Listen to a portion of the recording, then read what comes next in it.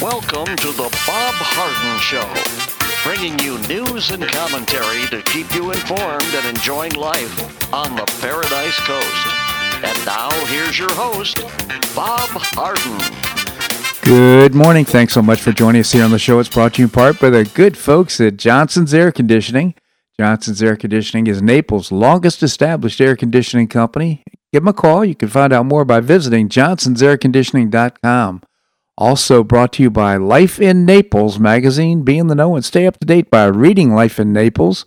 You can visit lifeinnaples.net to find out more as well. We have a terrific guest for today's show, including Pastor Rick Stevens, co-founder of the Florida Citizens Alliance. We're talking about education in Florida, public education. Michael Cannon is the Director of Health Studies at the Cato Institute. Lots to talk about in that regard. And Seton Motley, the founder and president of Less Government. Bill Barnett will be joining us as well. Former Mayor of Naples will be with us as well. It is December the 10th, and on this day in 1690, a failed attack on Quebec and subsequent near mutiny forced the Massachusetts Bay Colony to issue the first paper currency in the history of the Western Hemisphere. This is such an interesting story. France and Britain periodically attacked each other's North American colonies throughout the 17th and 18th centuries. In 1690, during the one such war, Governor William Phips of Britain's Massachusetts Bay Colony made a promise he couldn't keep. After leading a successful invasion of the French colony of Acadia, Phips decided to raid Quebec City, promising his volunteer troops half of the loot in addition to their usual pay.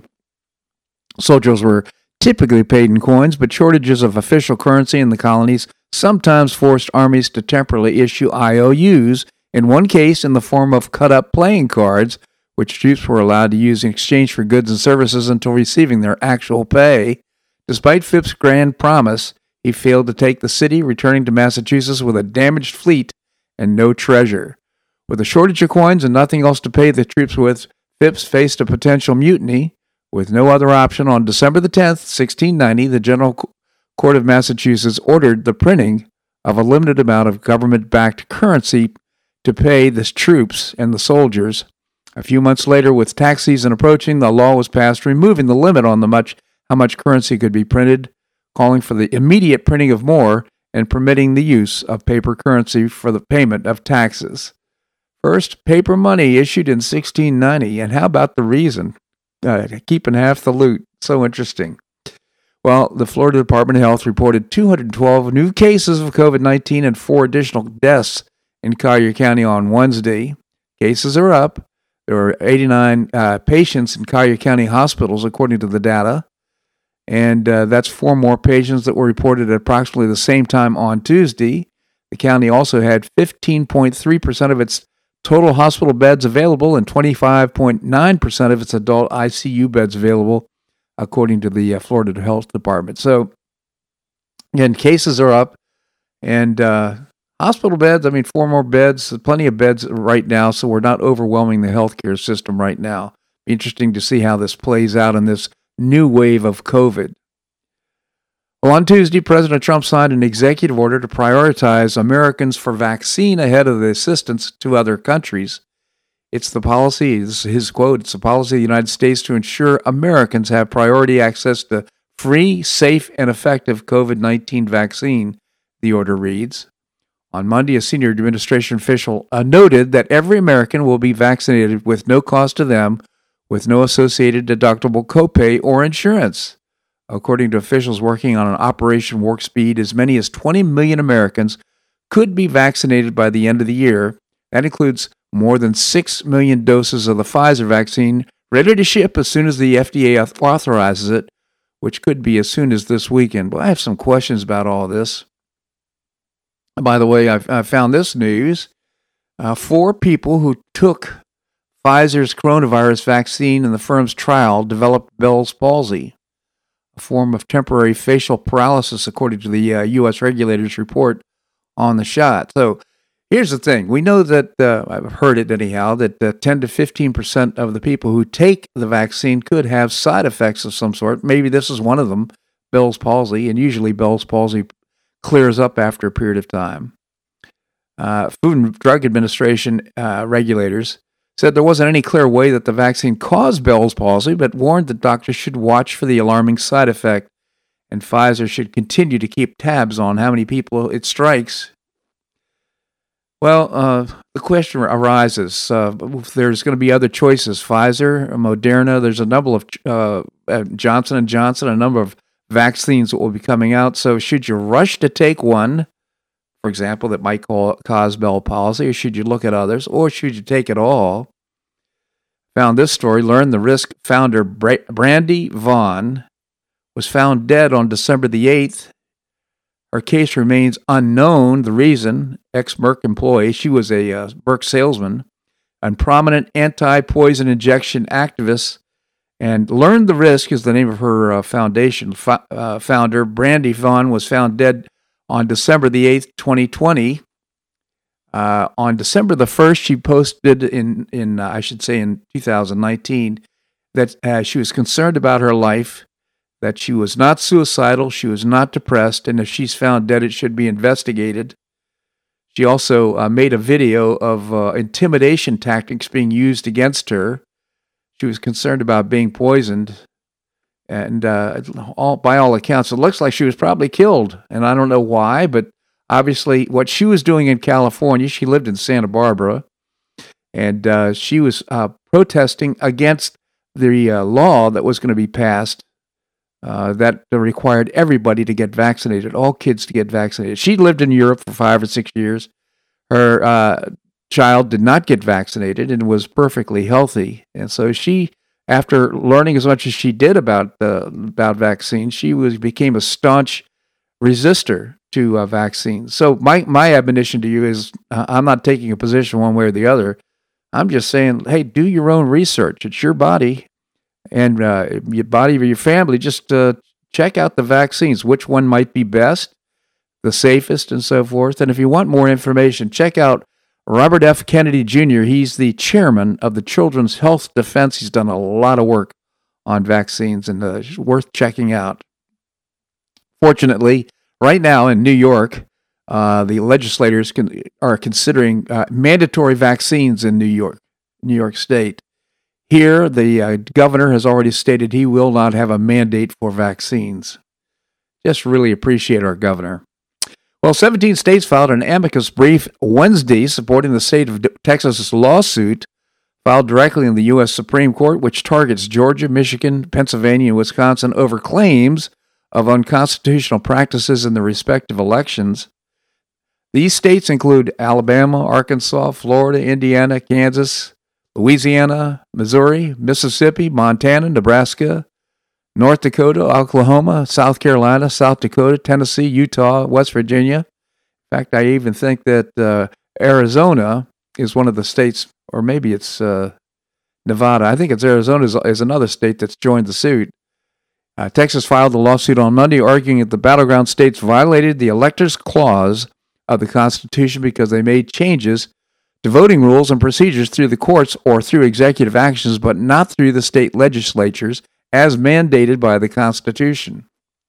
So I think there's a clear case here. In fact, President Trump has said his team will join the suit as well. And, of course, we know that the senator from Texas, and I'm trying to recall, Ted Cruz, has agreed to argue the case, which is pretty relevant because he's argued 8 cases on the Supreme Court in his service to Texas as the petitioner. I forgot what his role was, but in Texas he argued cases in front of the Supreme Court. So this case has been filed by Texas Attorney General Ken Paxton, and he says the case presents a question of law. Did the defendant states violate the Electors Clause by taking non-legislative actions to change the election rules that would govern the appointment of presidential electors?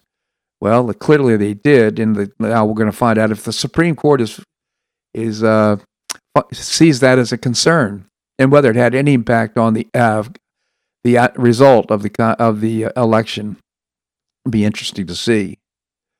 Also, bombshell Senate report on Hunter Beijing Biden released. The damning report doesn't just raise conflicts of interest concerns, it raises criminal, financial, counterintelligence, and extortion concerns. Alarming stuff about the Bidens tied to Ukraine and China.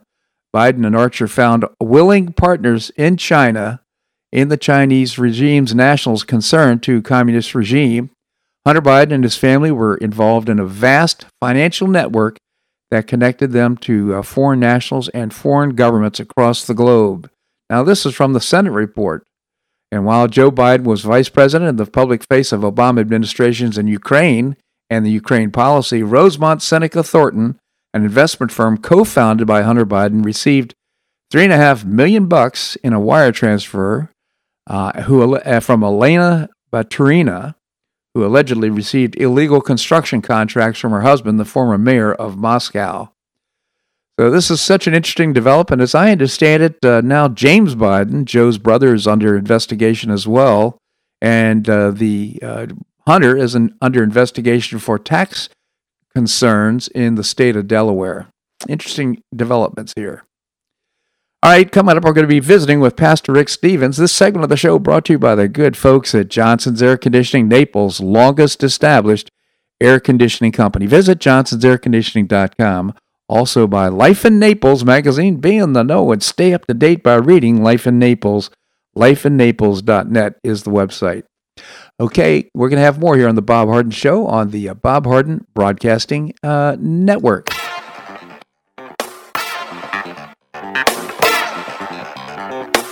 Stay tuned for more of the Bob Harden Show here on the Bob Harden Broadcasting Network.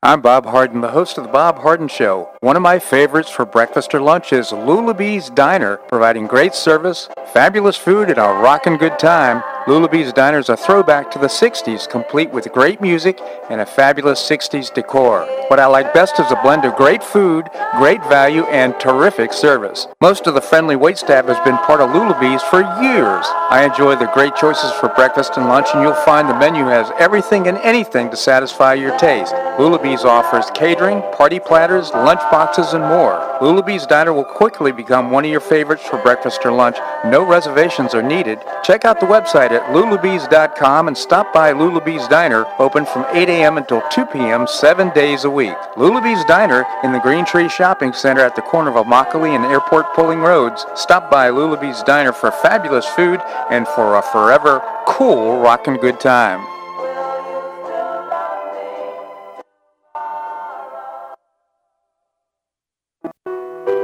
Did you know St. Matthew's House operates the only emergency homeless shelters in Collier County? St. Matthew's House provided more than 500,000 hot meals to those in need last year, and since 2010, 527 men and women have graduated from the St. Matthew's House Justin's Place Addiction Recovery Program. For over 30 years, St. Matthew's House has provided innovative solutions to fight homelessness, hunger, substance abuse, and poverty in Southwest Florida. And you can help St. Matthew's House in this life-transforming work by patronizing the St. Matthew's House thrift stores, Cafe M25, car wash and detailing center, and award-winning catering operations. For more information, visit stmatthewshouse.org. That's stmatthewshouse.org. St. Matthew's House is a 501c3 not-for-profit organization and does not solicit government funding.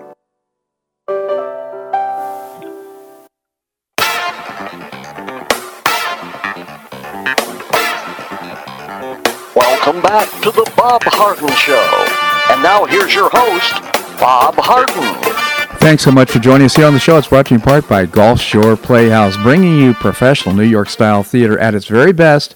Visit gulfshoreplayhouse.org. Coming up, we're going to visit with Michael Cannon. He is the Director of Health Studies at the Cato Institute. Right now, we have with us Pastor Rick Stevens. He is the co-founder of the Florida Citizens Alliance. Pastor Rick, thank you so much for joining us. Always a pleasure to talk with you, Bob. Thank you. Thank you, Pastor Rick. Tell us about the Florida Citizens Alliance. Florida Citizens Alliance is regular folks that care about their kids and their kids' education.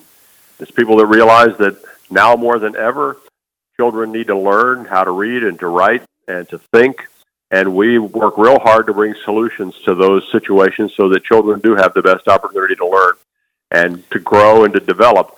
We think that the ability to read unlocks the future for them. The ability to do mathematics opens up so many doors, and we just want to help solve the problems that keep kids from learning well. and get the nonsense out of the way so the kids can really thrive. We have a lot of confidence in the kids, and we want to see them do really well. Yeah, great organization. GoFLCA is the .com is the website. And just some of the things that achieved had real influence, for example, on overturning Common Core, great influence on making sure that the kids are back to school in brick or mortar. This is the Florida Citizens Alliance working hand in hand with the Commission of Education in Tallahassee, as well as our legislature. So I just want to acknowledge you for the great work you're doing. Now, we're going through some changes right now, some challenges in the Supreme Court, just pointing out the importance of civics and understanding the Constitution and the rule of law. How are we doing with regard to that in our school systems? Well, we've worked real hard to evaluate textbooks and to make recommendations and to pass those along to the Department of Education because they're going through some processes to choose the materials. And sometimes people get a little caught up in, well, why does civics education matter? What's going on with this? What's going on with that? Mm-hmm. And we're living through a time with this election and the challenges and the lawsuits that it really points out why people need to have a background in civics so they can begin to understand. I don't pretend that everybody's going to understand every legal minutia. That's not the point. But we do have the capability to understand things so that we're not ruled by elites and we get an idea of what's going on. So when Texas files a lawsuit against 4 other states, people should be able to realize that, well, that's appropriate because the states formed a union, ratified a constitution, and we're all supposed to live by it. So if one state thinks another state's not, then it's appropriate for them to go to the United States Supreme Court and say to the court, we need to fix this because this really matters and it affects the people in our state too. Yeah. And sometimes I think people don't kind of connect those dots. Well, what a great teaching opportunity, too, to take this in a civics discussion, for example, in the 8th grade, wherever it might be, kids discussing why is this happening, what is the reason for it, what's the basis for it. In other words, this where we are, our current situation is really a great opportunity to learn for these kids. Well, absolutely. And one of the really intriguing things, and I haven't seen this talked about too much, but one of the things that really affects the states in terms of the outcome of a presidential election is the vice president becomes president of the Senate. And so if there are ties in votes in the United States Senate, the vice president makes that determination. And what goes on in the Senate has a real direct impact to all of the states because, as we know from our civics education, every state has 2 senators. Mm-hmm. And so it levels the playing field a great deal. And if there's mischief that goes on with a presidential election, then that mischief carries over into the Senate, which could potentially have consequences for states that played by the rules and did the right thing. And so they have a real interest in making sure the other states behave themselves. So that's part of what's going on with this Texas thing. And I am really intrigued to see what happens with that because I think some very valid constitutional issues pop up here. Oh, no question about it. And again, a lot of people right now are getting, what's going on? Why doesn't the president just move on? He lost the election. Come on. If some people are, though, deeply immersed in this, well, I consider myself one of them and very concerned about the outcome because, in my view, there's just statistically impossible for Joe Biden to have won this election. And there's a lot of chicanery going on, a lot of dirty tricks being played here. They need to be ferreted out. We need to have clean elections. We need to have elections that people can count on. And that's exactly right, because without that confidence, where does that leave our country? Mm-hmm. And everybody, no matter which side of the political aisle you're on or which candidate you supported, has an interest in having free and fair and honest elections because that gives us confidence that the people can speak and be heard. Yeah. And if without that, boy, where does that leave us? People will throw up their hands and say, why bother? Well, there's enough of that goes on now. And so we really need to preserve the integrity of our election process. No question. Well, I actually had one of my listeners challenge the whole situation. Hey, the president's already lost scores of elections, 100 elections, I think, are many lawsuits. Well, there are only a couple of them that are actually brought by the president's election team. And so a lot of people have brought suits that had no standing, if you will. But the point is this: the important thing is that a case is brought that has merit, and this one does in Texas. Now we'll see if the Supreme Court feels like it has sufficient merit to entertain it and actually make a ruling on it. Right. That'll be real interesting, but it's definitely the kind of thing the Supreme Court should be paying attention to because it's a dispute between the states, and it was the states that formed the federal government. And so it's the exact kind of thing that our government was designed for, to take those concerns to the Supreme Court. Absolutely. So we'll see. Hey, I understand you have a big event coming up on February the 10th.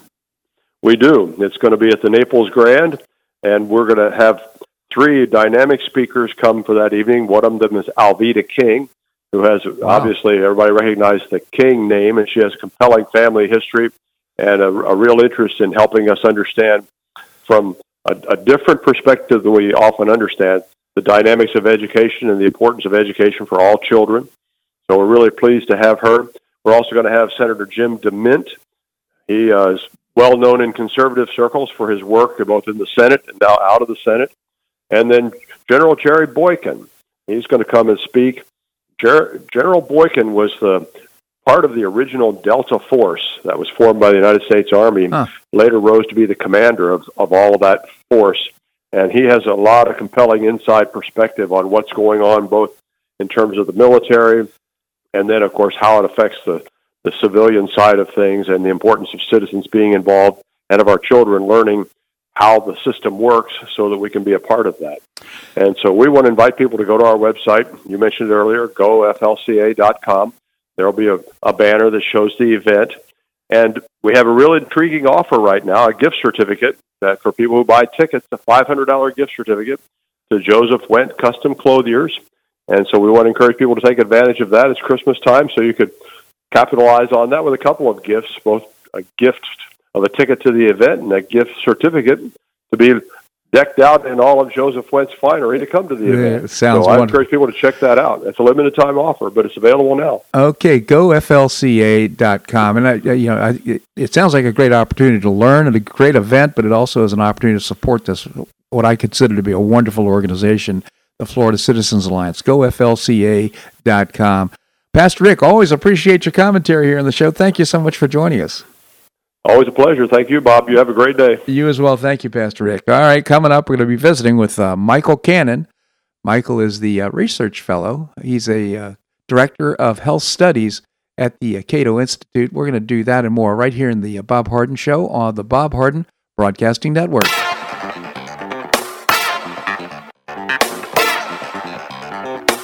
Stay tuned for more of the Bob Harden Show here on the Bob Harden Broadcasting Network.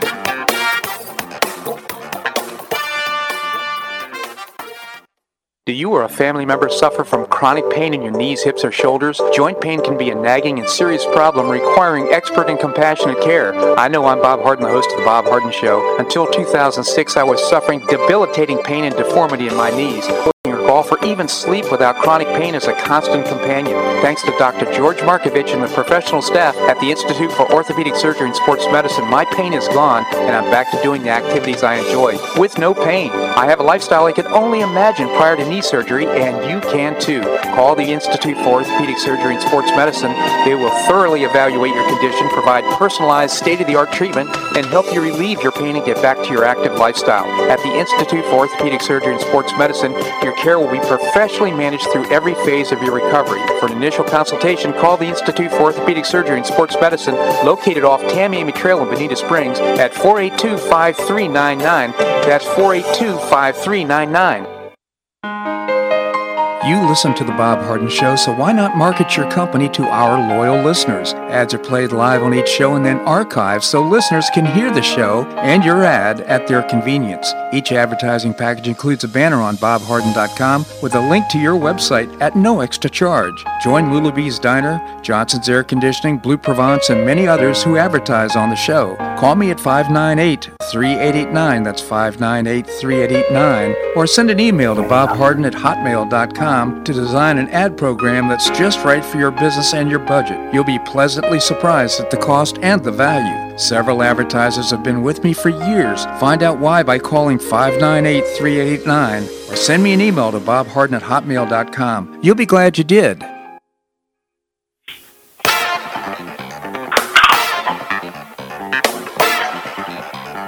Welcome back to the Bob Harden Show.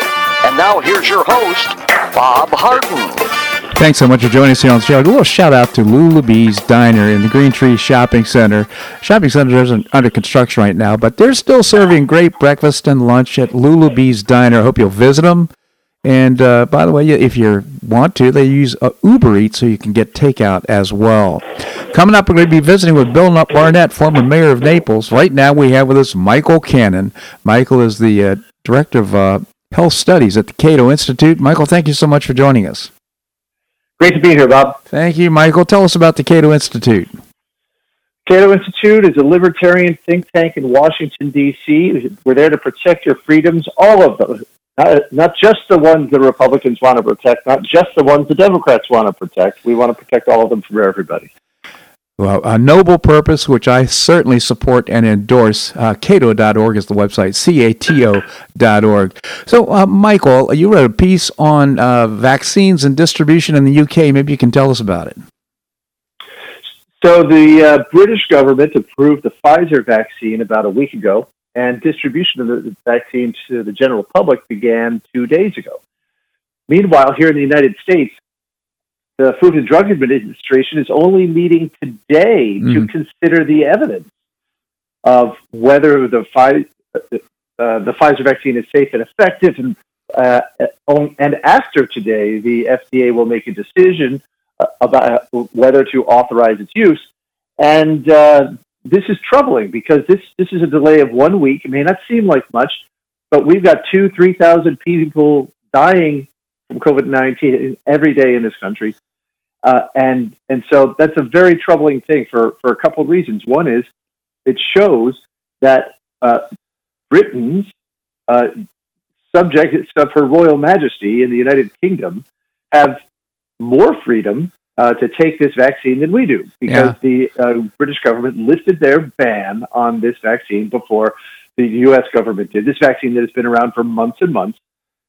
And it's also an example, and so that's counterintuitive. We tend to hear and we tend to think that in the United States we have a free market, whereas every other country has socialized healthcare systems where the government controls everything. But in this case, the government is exerting slightly less control in the United Kingdom over this dimension of health freedom than the government of the United States is. Yeah, but this is also an example of a much bigger problem when you give the government the power to decide whether people can take drugs. You get this problem of drug lag. Drug lag is the time between when a drug is ready to be sold to the public and when the government actually lets the public use it. And it can be significant in this country and others. Yeah.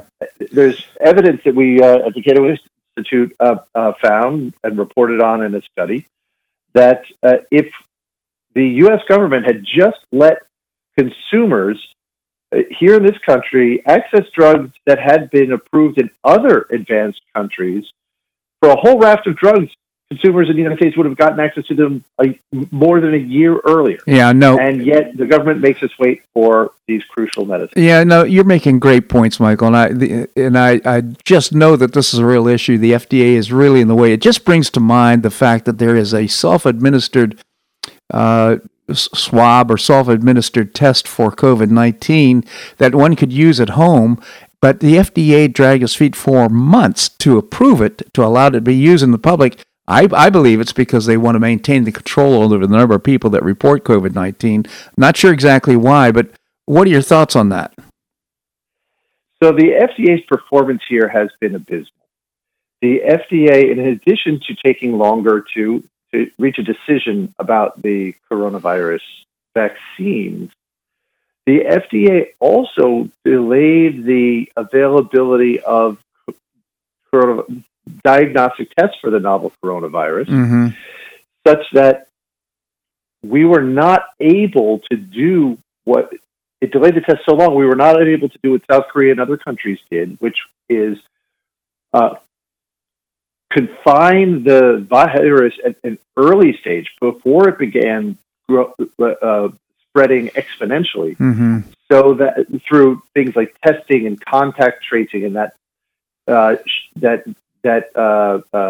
those basic public health strategies that can contain contagious disease like this, and the FDA, when it should have lowered the barriers to entry into the market for those tests, right, raised them. And you remember the debacle with the Centers for Disease Control. The FDA,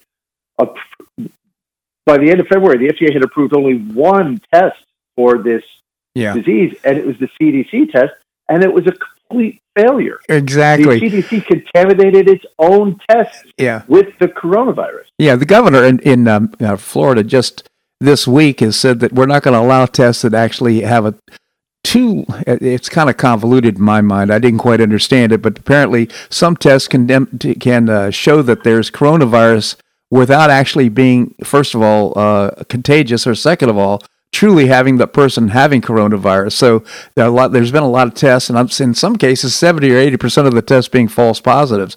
So the governor suggested that shouldn't happen in the future, and it won't, because he's signed an executive order about it. I have this question, though. Is there going to be a difference between, say, Johnson & Johnson, Moderna, Pfizer? Will these vaccines all be the same, or should one consider which one might be best? So it's the vaccine trials are reporting slightly different success rates. Some in the 80th percentiles, and some up in the 90s. Mm-hmm. It is hard to know exactly which vaccine is going to be best for any individual person. Uh-huh. It may be impossible to know which vaccine is best for any individual person. And these are, to be fair, these are some of the reasons why the government denies us access to the vaccines and other drugs that we want. It's because these sorts of decisions are so uncertain. Yeah. You do need lots of data, and in some cases, lots of time before you can have, or in order to build certainty. You may never have complete certainty, but in order to reduce the uncertainty involved with these sorts of decisions. Yeah. But that doesn't change the fact that people are waiting, and people are suffering and even dying while they wait for these drugs and vaccines that the government is holding up. And it should be the individual who gets to make the decision for herself or himself about whether the uncertainty and the risk is worth the potential benefit of taking a drug. We let the government make that decision. It's not making a scientific decision. It's imposing its values.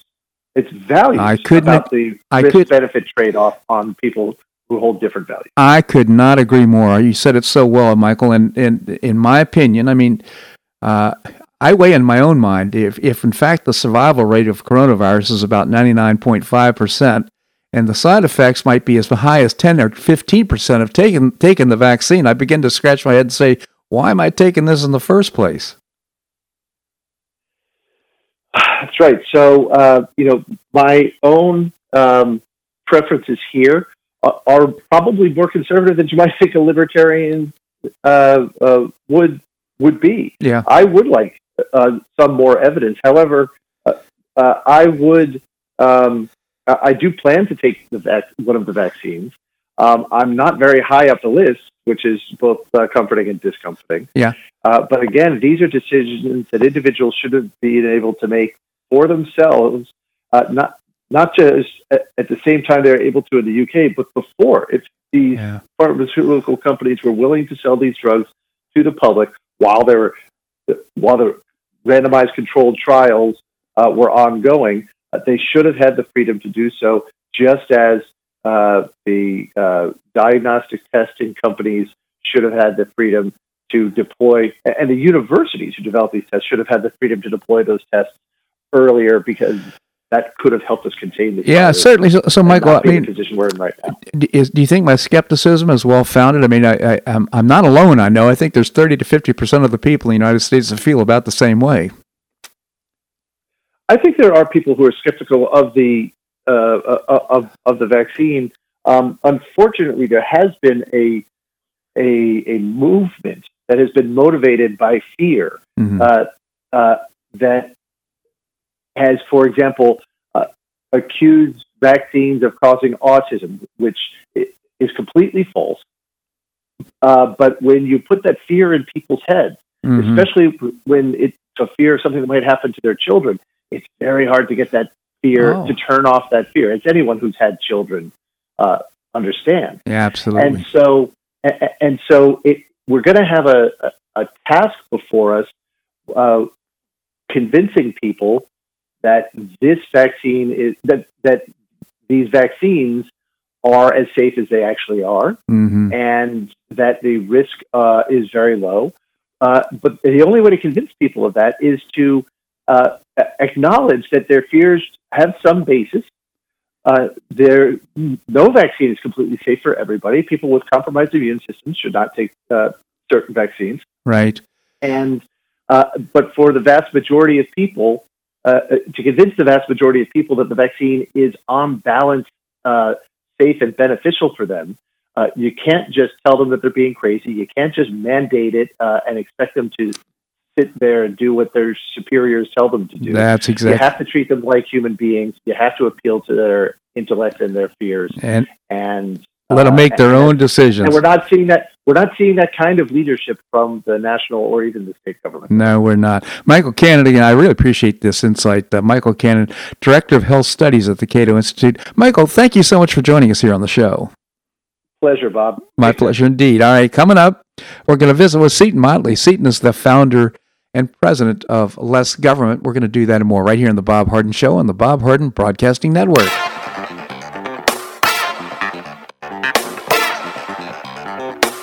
Stay tuned for more of the Bob Harden Show here on the Bob Harden Broadcasting Network.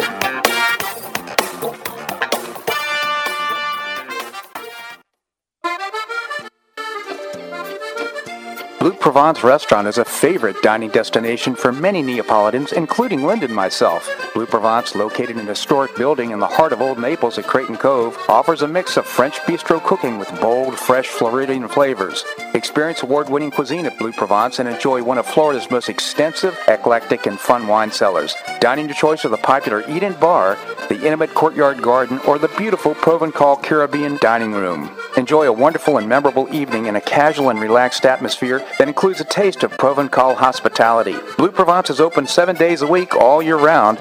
Visit BlueProvenceNaples.com for reservations, everyday specials, and coming events.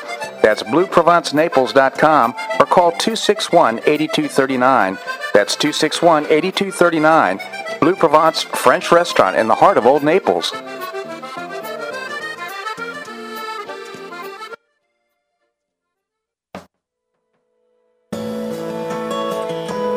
Gulf Shore Playhouse is passionately committed to enriching our cultural landscape by producing professional theater to the highest artistic standards and providing unique educational opportunities to folks in a spirit of service, adventure, and excitement.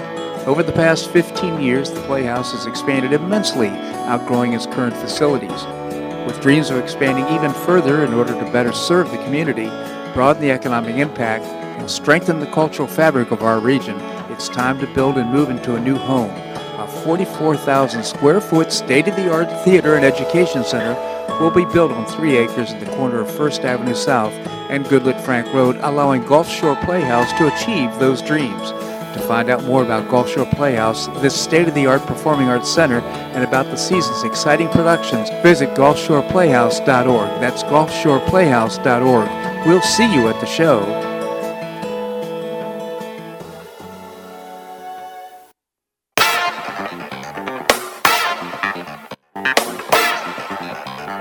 Welcome back to the Bob Harden Show. And now here's your host, Bob Harden. Thanks so much for joining us here on the show. Coming up, we're going to visit with former Mayor of Naples, Bill Barnett. Right now we have with us Seton Motley. Seton is the founder and president of Less Government. Seton, thank you so much for joining us. Good morning, sir. Good morning, Seton. Tell us about Less Government. Yeah, we exist to reduce the size, scope, and sphere of influence of government, and the ship has sailed. It's in about 1800. Yes. Indeed. So, hey, you read a great piece in Red State yesterday, or I think it was yesterday. New York Times blows it again, wants vaccines at all, protect intellectual property rights. Tell us about it. Yeah, there was a 3-person editorial, 2 of whom alleged themselves to be economists, who wrote a piece. My title's a play on theirs, their title, it was something like if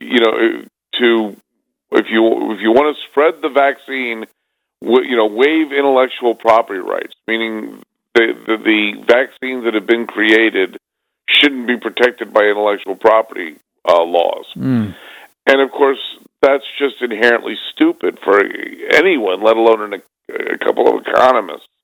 Well, and what they're saying is, especially in poor countries hardest hit, they can't afford the vaccine and all that. And of course, one of the fundamental principles everybody that wants to destroy IP fails to understand is it's not about this creation that IP law exists.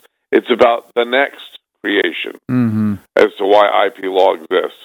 If you do not protect the creation that you're using now or enjoying now, there will not be a next one, because it costs a lot of money, and as we know, with Operation Warp Speed, cost a lot of money and a lot of work, a lot of hours, man hours, to get to vaccines that are usable. Yeah. And if they can't, if we demonstrate that we're not willing to allow them to make that money back and then make something more for the effort, they're not going to, one of the amazing things about Operation Warp Speed, and the reason they got paid so much by government, even though they wouldn't necessarily create a usable vaccine, was they dropped everything they were working on to work on this.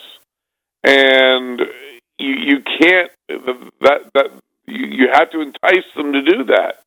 And that money's a very good enticement. Yeah. And if money makes the world go round, it's why people get up in the morning and go to jobs they don't like, and it's basic human nature. If you now say, okay, you made this vaccine, you're going to open up the world from a global government shutdown, but we're not going to reward you for it. You're not going to get paid for it. Yeah, that's just absurd. It is. And they'll never work on anything productive again. It's the beautiful thing is the free exchange of ideas and goods. Every exchange is voluntary in a free market, and it's people are inventing and creating and all kinds of things. We need to protect that under all circumstances, no matter what the emergency right now. Walter Williams or Thomas Sowell, I can't remember which it was, the late Walter Williams or Thomas Sowell, said, prior to free market capitalism, the only way to amass wealth was to steal other people's stuff. Right. And steal it enough to pile it up and amass wealth. Right. Capitalism allows you to serve your fellow man. Right. And become rich. And that's an amazing development of the understanding of human nature. And it's so obvious on its face. It just stuns me that so many people don't grasp the very basic concept. It's so true. If you steal the fruits of someone's labor, no one's going to labor ever again. That's exactly right. That's exactly. Hey, listen, I'm going to change the topic slightly on you. Yes, sir. But a nice development here. Nathan Symington approved by the Senate to take a seat in the FCC. Yes. Yes, this is interesting now because, the way the Federal Communications Commission works, there are 5 commissioners, one of whom acts as chairman. Mm-hmm. So it's 3-2 in favor of the president's party. So, of course, in a alleged transition from Trump to Biden, it goes from 3-2 Republican to 3-2 Democrat. Mm-hmm. The chairman traditionally steps down because, you don't want to be no one says this, but this is my theory. No one wants to be demoted. After you've been chairman, why the heck do you want to go back to being commissioner? Right. You know what I mean? Right. So traditionally he steps down to make room for another party's chairman. Well, Mike O'Reilly was a great commissioner, and his term ends this year, December 31st. He's a Republican. He's now been replaced by Symington. Well, that makes it 3-2 Republican. Ajit Pai, the chairman, who's been a great chairman, steps down on Inauguration Day if Biden's named, sworn in as president. Mm-hmm. Well, now you've got a 2-2 tie. Mm-hmm. 2 Democrats and 2 Republicans. And you have to go through the Senate confirmation process to name a chairman. So, out of the gate, at least, Biden's got a 2-2 tie and can't advance his stupid tech agenda at the FCC. So it was a very important and very smart move that McConnell, the Kentucky senator, the Republican majority leader in the Senate, it was a smart move to confirm Symington here before Mike O'Reilly's term ends. Yeah, now we may hopefully see a little less progressive progress at the FCC if and when Biden's sworn in on January 20th. Yeah, so, God forbid. I hope. But the other side to it is Symington is against Section 230, as I understand it. So again, this is the cutthroat world of politics. Mm-hmm. Mike O'Reilly's been a great commissioner, except he expressed skepticism about the FCC doing anything about Section 230. So Trump had nominated him for another term. Mm-hmm. And as soon as O'Reilly did that, he yanked his nomination and replaced him with Symington. Mm. So, you got to be on board with the agenda or you may not keep your job. No question. Seton Motley, again, the founder and president of Less Government. Seton, I always appreciate your commentary here in the show. LessGovernment.org is the website, and of course you can visit Less Government on Facebook as well. Seton, thank you so much for joining us here on the show. Appreciate it, sir. Thank you. My pleasure indeed. All right, coming up, we're going to visit with Mayor Bill Barnett, former mayor of Naples. We're going to do that and more right here in the Bob Harden Show on the Bob Harden Broadcasting Network.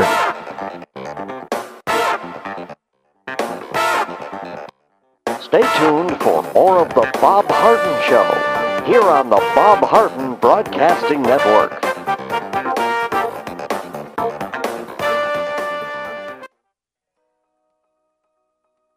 Do you have an extra auto you'd like to donate to charity? Maximize your tax deduction, support your favorite charity, and help a local child in need by calling Naples Auto Donation Center. Naples Auto Donation Center is a not-for-profit licensed car dealer. Just call NADC at 692-9840 and they'll take it from there. You get a properly documented tax deduction for whatever the vehicle actually sells for. Your designated beneficiary charity gets half the profit after fix-up costs, and the net revenue generated by NADC goes to Friends of Foster Children to provide tutoring and other enrichment activities for foster children the government doesn't provide. And NADC is also one of the few places in Collier County that sells inexpensive cars that actually run to folks who would otherwise not be able to afford one. It's a real win-win. Call Naples Auto Donation Center at 692-9840 or visit the website nadckids.com. You'll be glad you did.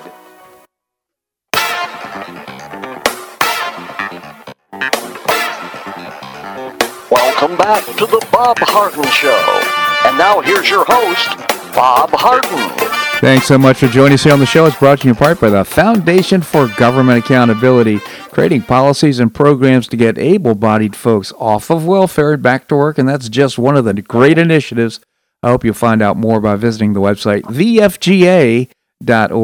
We have with us the former mayor of Naples, Bill Barnett. Mayor Bill, thank you so much for joining us. Hey, Bob, always a pleasure. Thank you, Bill. And this weather's a little bit chilly. I think it's right up your alley, isn't it? Well, I mean, I like it, but it's the Buffalo girl that really loves it. I'll tell you what. Yeah. Chris loves this cool weather. Yeah. No, I think it's beautiful, Bob. And if you've been playing any golf, I mean, it's been gorgeous. No golf for me. I've got a little problem with my stenosis, so I haven't played here in probably a month or so. So I'm on. Go ahead. No, I'm on IRR. I'm on injured reserve right now. Yeah, I have stenosis, but I have it in my neck. Yeah, and I think I don't know if we talked about it or not, but about a month ago I had an epidural. And was pretty amazing. I think we talked about that a little bit. Yes, we did. But I guess it just depends, you know, and it's really annoying. And I know, I can't imagine the discomfort that it puts you in, and it's probably mental as well because you can't swing the golf club. That's exactly right. That's the annoying part. That's the annoying part. Well, I couldn't do it before, but well, yeah, but you can make an attempt at it. We all went through that. Exactly. So, any good scoop in Naples? Well, you know, I mean, it just it seems the Christmas lighting and there were lots of people down there. I was not there. But I heard a lot of reports, a lot of unmasked people, and I don't know, the social distancing, went out the window. But look at the Thanksgiving thing that they preached, and they said, just don't travel, don't whatever, and they did it anyway. And then, of course, the COVID, is really hitting some cities badly, and I can't wait for the vaccine. I know it's going to be on its way within the week or a couple of days or whatever, and it's going to take them a while to do it, but so let me ask you a question. You don't have to answer it on the air, because it is personal. But will you get a vaccine shot? Well, right now I'm skeptical. I'm very skeptical of the vaccines. And okay. For example, this morning I reported on the show that some of the folks that participated in the Pfizer trial, 4 of them got Bell's palsy. Now, you can't say that it's necessarily related, but they're estimating that 10 to 15% of the people that take the vaccine will have some sort of side effects. What they'll be, who knows? So, well, yeah, but they said if you have a severe allergy or whatever, you shouldn't. But you know what? I used an analogy, and it was probably a terrible one. Okay, because there's a lot of people say we're not taking that and whatever it is, but can you imagine? And I know this is bad, Bob, so you can say no, Bill, you can't say that. But imagine when Jonas Salk discovered the polio vaccine to cure polio. I certainly do. If parents would say, "No, I'm not letting my kid have that." Oh no, I look at it almost in the same light. I mean, listen, they've spent probably billions on this, and it's 95% effective. And look at my age. I'll tell you what, I'd be first in line for it. And I don't have any severe allergies that I know of, and so and go for it. Plus, you know what, Bob? They got the other companies also. That Moderna has a different one where it doesn't have to be as cold or whatever. And so I think by the time it rolls around, I think some of the people that were, a little skeptical, and I can understand it. I'm not poo-pooing it, but I think they might come around and say, hey, I don't want to catch this stuff. But I think it's a matter of preference like anything else, and you and I sometimes agree and sometimes disagree, but it's only our opinions, right? So it doesn't really matter. Well, the most important thing is that we each can make a decision about our own bodies. We're in charge of us. We're in charge of each of us are in charge of our own self. And right now, unfortunately, up in New York, as I understand it, the legislature is considering making vaccines mandatory, and I just don't think that's right. Bob, I don't think that's possible. I absolutely, positively don't think that it would hold up. I don't care what the legislature does. I don't think that would hold up, that you can force somebody to get a vaccine like this. Now, I could be wrong. I'm not a lawyer, and so I'm guessing. But to me, it just doesn't sound like it just doesn't sound right to me. No, it doesn't. Our governor, thank goodness, DeSantis has said, hey, not only are we not going to make these masks mandatory, but right now I'm announcing that we're not going to make vaccines mandatory either. Now, it may be that, for example, airlines say that in order to get on the plane, you have to demonstrate you've been vaccinated. Private businesses, I think, can have the right to do that. Yeah. Well, that's one of those, you are speculating about it now, and that's one of those wait and see things where we're going to come back and say, hey, Bob, remember when you said that about whatever? And, so we put a lot of things out there in the open air to discuss at a later date. So, any Christmas plans? Well, we absolutely. We have plans to stay right here and have a virtual Christmas. How about you?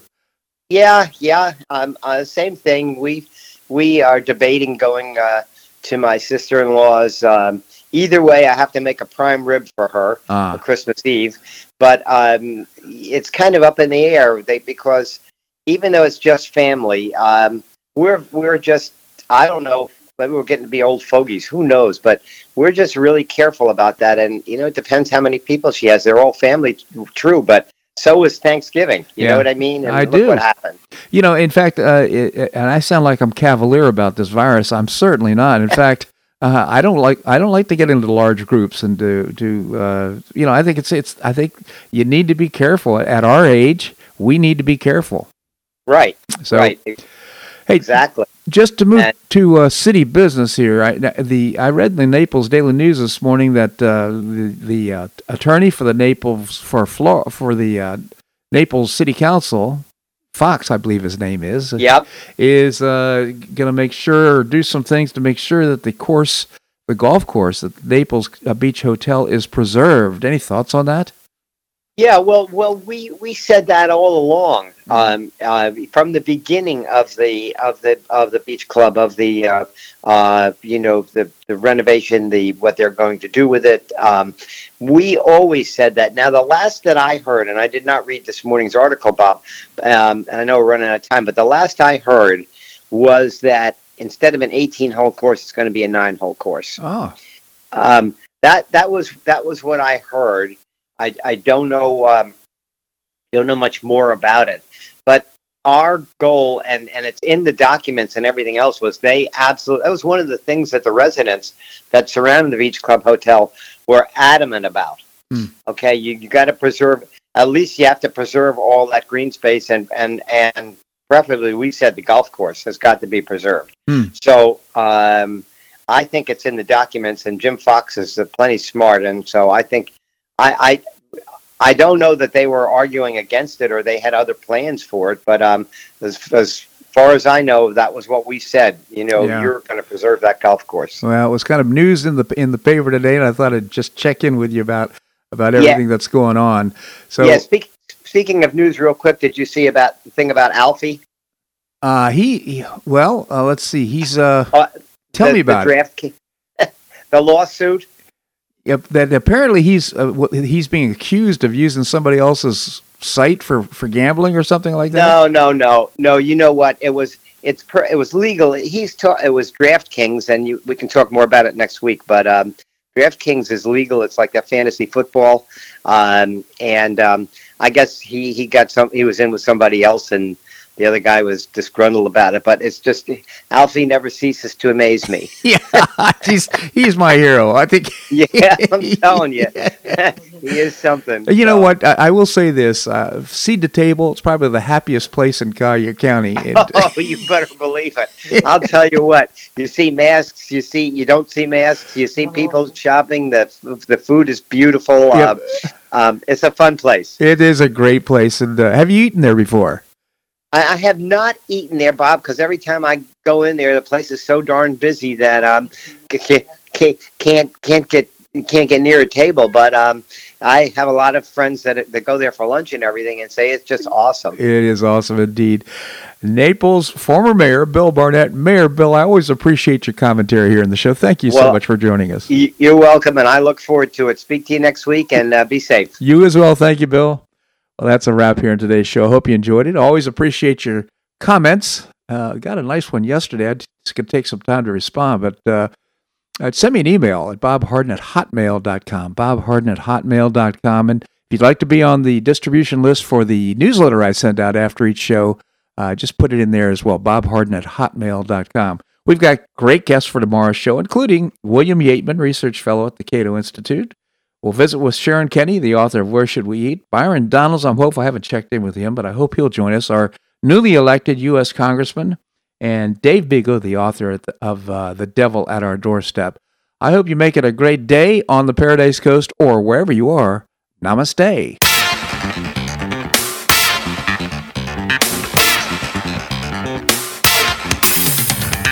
Thanks so much for listening to the Bob Harden Show on the Bob Harden Broadcasting Network. For more information and audio files of previous shows, visit www.bobharden.com.